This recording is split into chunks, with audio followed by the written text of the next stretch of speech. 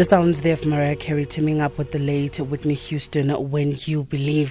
Bring the time to exactly 15 minutes after 4 o'clock. A very good morning to you and welcome to this Women's Day edition of A Sound Awake, inviting your thoughts and your comments on this day and what it means to you as a woman in 2018, as a man given birth to by a woman. You know, either way, we can't run away that each and every one of us came on this earth because of a woman. What does it mean to you? And also as women today, we also reflect on the journey that the women of 1956 walked. You know, they marched to the Union buildings and they handed over memorandums. We saw women like Helen Joseph, Rehema Isa, Lillian Ngoyi, Sophia de Bruyn, leading thousands and thousands of women from different parts of the country to say past laws need to go. And we are inviting your comments on 40938, 40938. You can also connect with us on Twitter. Our handle is at SAFM Radio, at Kanye_Makubane, using the hashtag SAFM Sound Awake, and that's where we can connect with each other. And alternatively, of course, you can send us a voice note on WhatsApp, and the number to use is 061 410 4107. It's time for us to catch up with our life skills coach. Her name is Rehema Isa. She's the founder of Hadithi Media. She's a strategist, an ideas curator, and she's a creative. Today we're talking about knowing your self-worth as a career woman. A very good morning to you, Rehema. Good morning and happy Women's Day to you and your listeners. Happy Women's Day to you. Let's start right there before we get into our topic of discussion. This day, just your own reflections and what it means to you.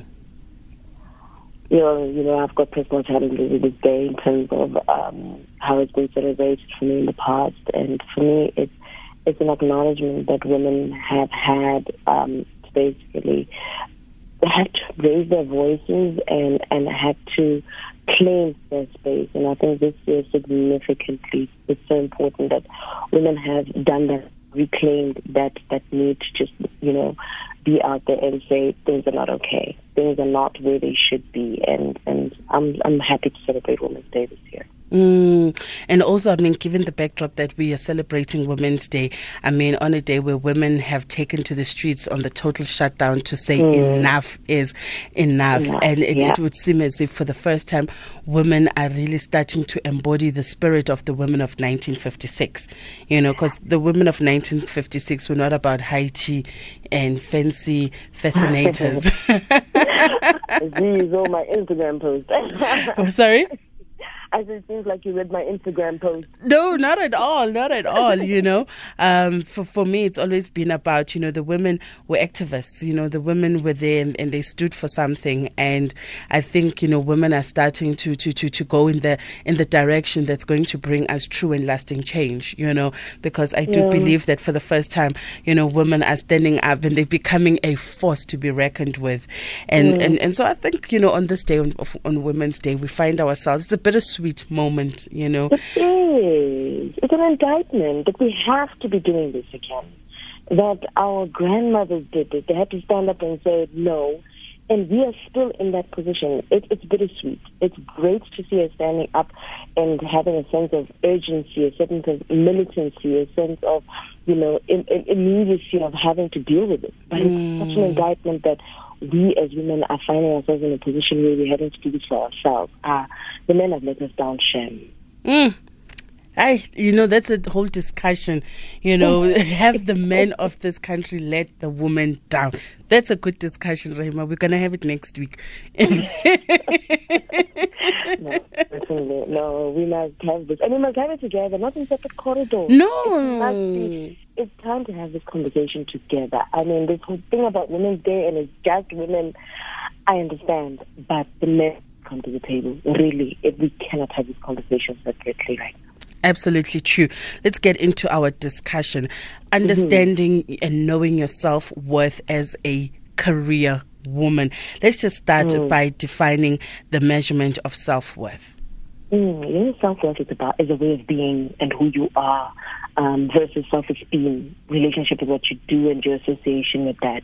So for me, I created a definition of self-worth, which is understanding that it's intrinsically personal. And for me, the fact that you're saying worth, it means that there's a value. It means that there's a score that you're keeping. So I think of it as a bespoke scorecard of experience and trading value of who you are, and how you see it is basically is based on a subjective perception of self-assessment, which gives you that barometer value, which ironically, while we shouldn't be rating ourselves and saying we should be ourselves, at least we have something to say, okay, value means this for me, and this is how I score against it. And how do you know what your self-worth is? And, what are some of the barometers that you use? And you've got a few pointers for us. Let's start with your relationship with yourself, your self-esteem. Yeah, and I think that's one of the check number one is your check with your self-esteem. And for me, I think you look at a couple of things. How much do you like yourself? Your weight, your social position, success. Take time to write that down, what you like and why, and what you dislike and why, and about yourself. How confident are you about your abilities, and name them. I think we sometimes say, I'm confident. I'm saying take time to name them and rate your confidence on a scale of 0 to 100% of which abilities you really think, are some of the key things. And I think collectively that gives you a sense of what you think about who you are and how you like yourself, and also a sense of how confident you feel in those things that you think you like about yourself. And in terms of being honest, I mean, just staying on that number one point that we're on, after you've done an honest assessment of yourself and you scored very low, because truth is, as human beings, it's easier for us to talk about the things we don't like about ourselves than it is for us to talk about the things we do like about ourselves. So it's always a little bit awkward to say, this is what I like, this is what my strengths are, but we're more than happy to say what our weaknesses are. Okay, so once you've actually done an honest assessment and you've seen that, you've scored very low, you've got a low self-esteem, and you also carry that into the workplace, what then happens? I think, for me, it's first of all, acknowledge where you are. But secondly, I think you need to start doing more of the things that you like or are good at. So I always say to just evaluate, evaluate the things that you're good at and start doing a lot more of that. Also, do harp on the things that we're not so good at. Society and life tells us that if you're not good at something, then you must work on your weaknesses. Work on your strengths. Work on the things that you like and are good at, because that builds your self-esteem. If you don't have an opportunity to do it at work, do it in other spaces. And I'm adamant about the fact that work doesn't define who we are. Work is somewhere where we go to transact with our talents. And therefore, if you're not able to do, the best things or to pick up the best things that you are about at work, find other spaces where you can actually nurture the things that you're good at. Very, very true. Second point, you say your intrinsic value versus your trading value equals your confidence level. It sounds very technical. No, not at all. I think, when I talk about your intrinsic value and versus your value, I really do like using the words of trading, because I think value, if something's just sitting there valuable, you actually experience value once you're trading on something. So you can sit with something in a museum and do somebody transacting on that thing. It's just sitting there. It's just it's not earning you anything. So for me, your trading value is to what is the things that you're good at, the innate talent and skills that you have. Yeah. And I think, you need to start assessing whether or not those skills and knowledge are of how you're making a living. Sorry, Rehema, I've just remembered that last week you spoke about packaging, your skills and your values and using that to trade. I think it goes back to what you said last week. Absolutely. It's all connected. For me, it's connected. I think don't have these conversations as separate conversations, but understand that you're a holistic being. And you can't say one thing this time and say something the next time. So what you really need to be connected to is the extent to which the things that you're about are the things that you're doing consistently. And that gives you a certain level of comfort, right? So your intrinsic value is your knowledge, the basis and source of how you're making a living. And if that's not what you're doing, you need to start understanding, well, how does that make you feel? If people sit back and say, I trained to do this, but I'm not doing that. And I always say, well, you could always be doing different things, but how does that make you feel? And if it makes you feel disempowered or it makes you feel less, start trying to find ways of doing that which fulfills you a lot more. So, and you also have to start understanding whether your trade value is commensurate with the compensation for your intrinsic value. So I would say, look at a bell curve as an example, and say, on the bell curve of compensation for skill and effort, where do you fit in? Yeah. And also start asking yourself, how have you negotiated for where you're fitting in? So are you on the extreme right, where you're getting the exceptional amount, or you're in the middle, where you're median, or on the lower end of the bell curve, over the skills and what other people typically get for that? What are you trading in your skills? And so what's the value that's associated with it? Because this has an impact on how you feel about yourself and your confidence as to whether or not you're tradable. And you know, yeah. Now, you ask, where and how are your skills traded, your balance of power? You say, what role are you more often than not playing? Leader versus informer versus given direction, which is also based on life cycle or your career. Tell us more about that. Yeah, and people always tend to, this is a good one for me. So the balance of power really relates to also your not just your skill set, but your life cycle. Often people come out of high school, within high school, university, get into the workplace, and actually think that they're it. You know, you can do everything. Not understanding the balance of power. And your balance of power speaks to where you are in your career and what you can influence in your career. So you need to understand that you play different roles. And in those different roles that you play, you also have a dominant role that you play. So sometimes you're leading, sometimes you're following, and sometimes you're somewhere in between. You need to reflect on the ideal role you envisage to play and how it makes you feel to play that role at a particular point in time. But you also need to be humble, right? You also need to acknowledge that you have multiple roles and you're not always going to be the leader. You're not always going to be the follower. But understand your relationship with your role, the balance of power that the role affords you, and how you relate to that. Very, very true. And let's talk about, how consistently do you live your principles, your boundaries? Another challenge for a lot of us, and that's consistency. And I think this speaks to authenticity. So the question that we're asking here is, are we consistent about what you stand for? And are you willing, and what you're willing to do and not do? There's a certain level of ethics that comes into here sometimes. Your moral code, your principles, your moral fiber. And also just, boundaries in terms of what you are willing to do and what you're required to do. So here we ask people to say, reflect on the most recent incident that somebody or a situation pushed your boundaries, and reflect on how often that happens and why and when it happens, and what your role is in letting that happen.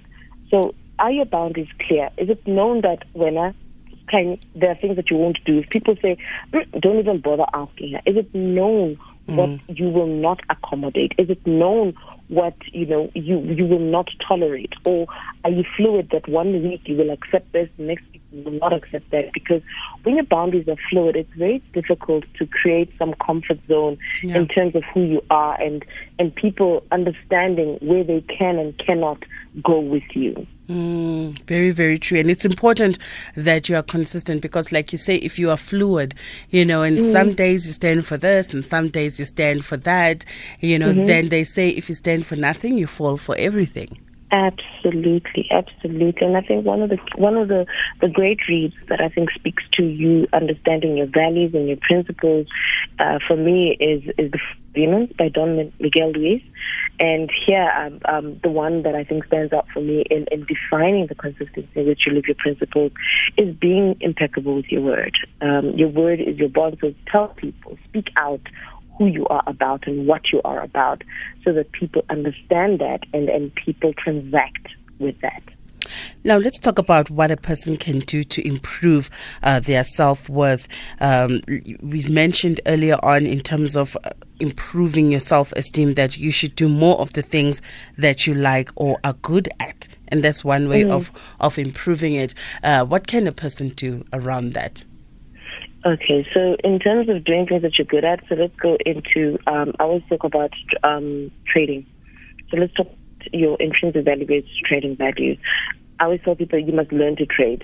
When we associate words like trade only with entrepreneurship or only with business, we bit wrong. It's about everybody. So we need to learn to barter where we are not trading for value, we're trading for an exchange, our skills for the things that we want. We need to develop a relationship with what I call our trading desk, which is who we are, and learn to ask for what you believe you're worth. So as an example of trading your intrinsic value is, me having a skill in cycling, and finding a way to participate in the sport. Trade on it. Don't just sit back and say, I like doing this, and sitting back and not doing anything about it. Go out and do something about it. Learn to engage with your skill. Learn to find places where you can explore your skill a lot more.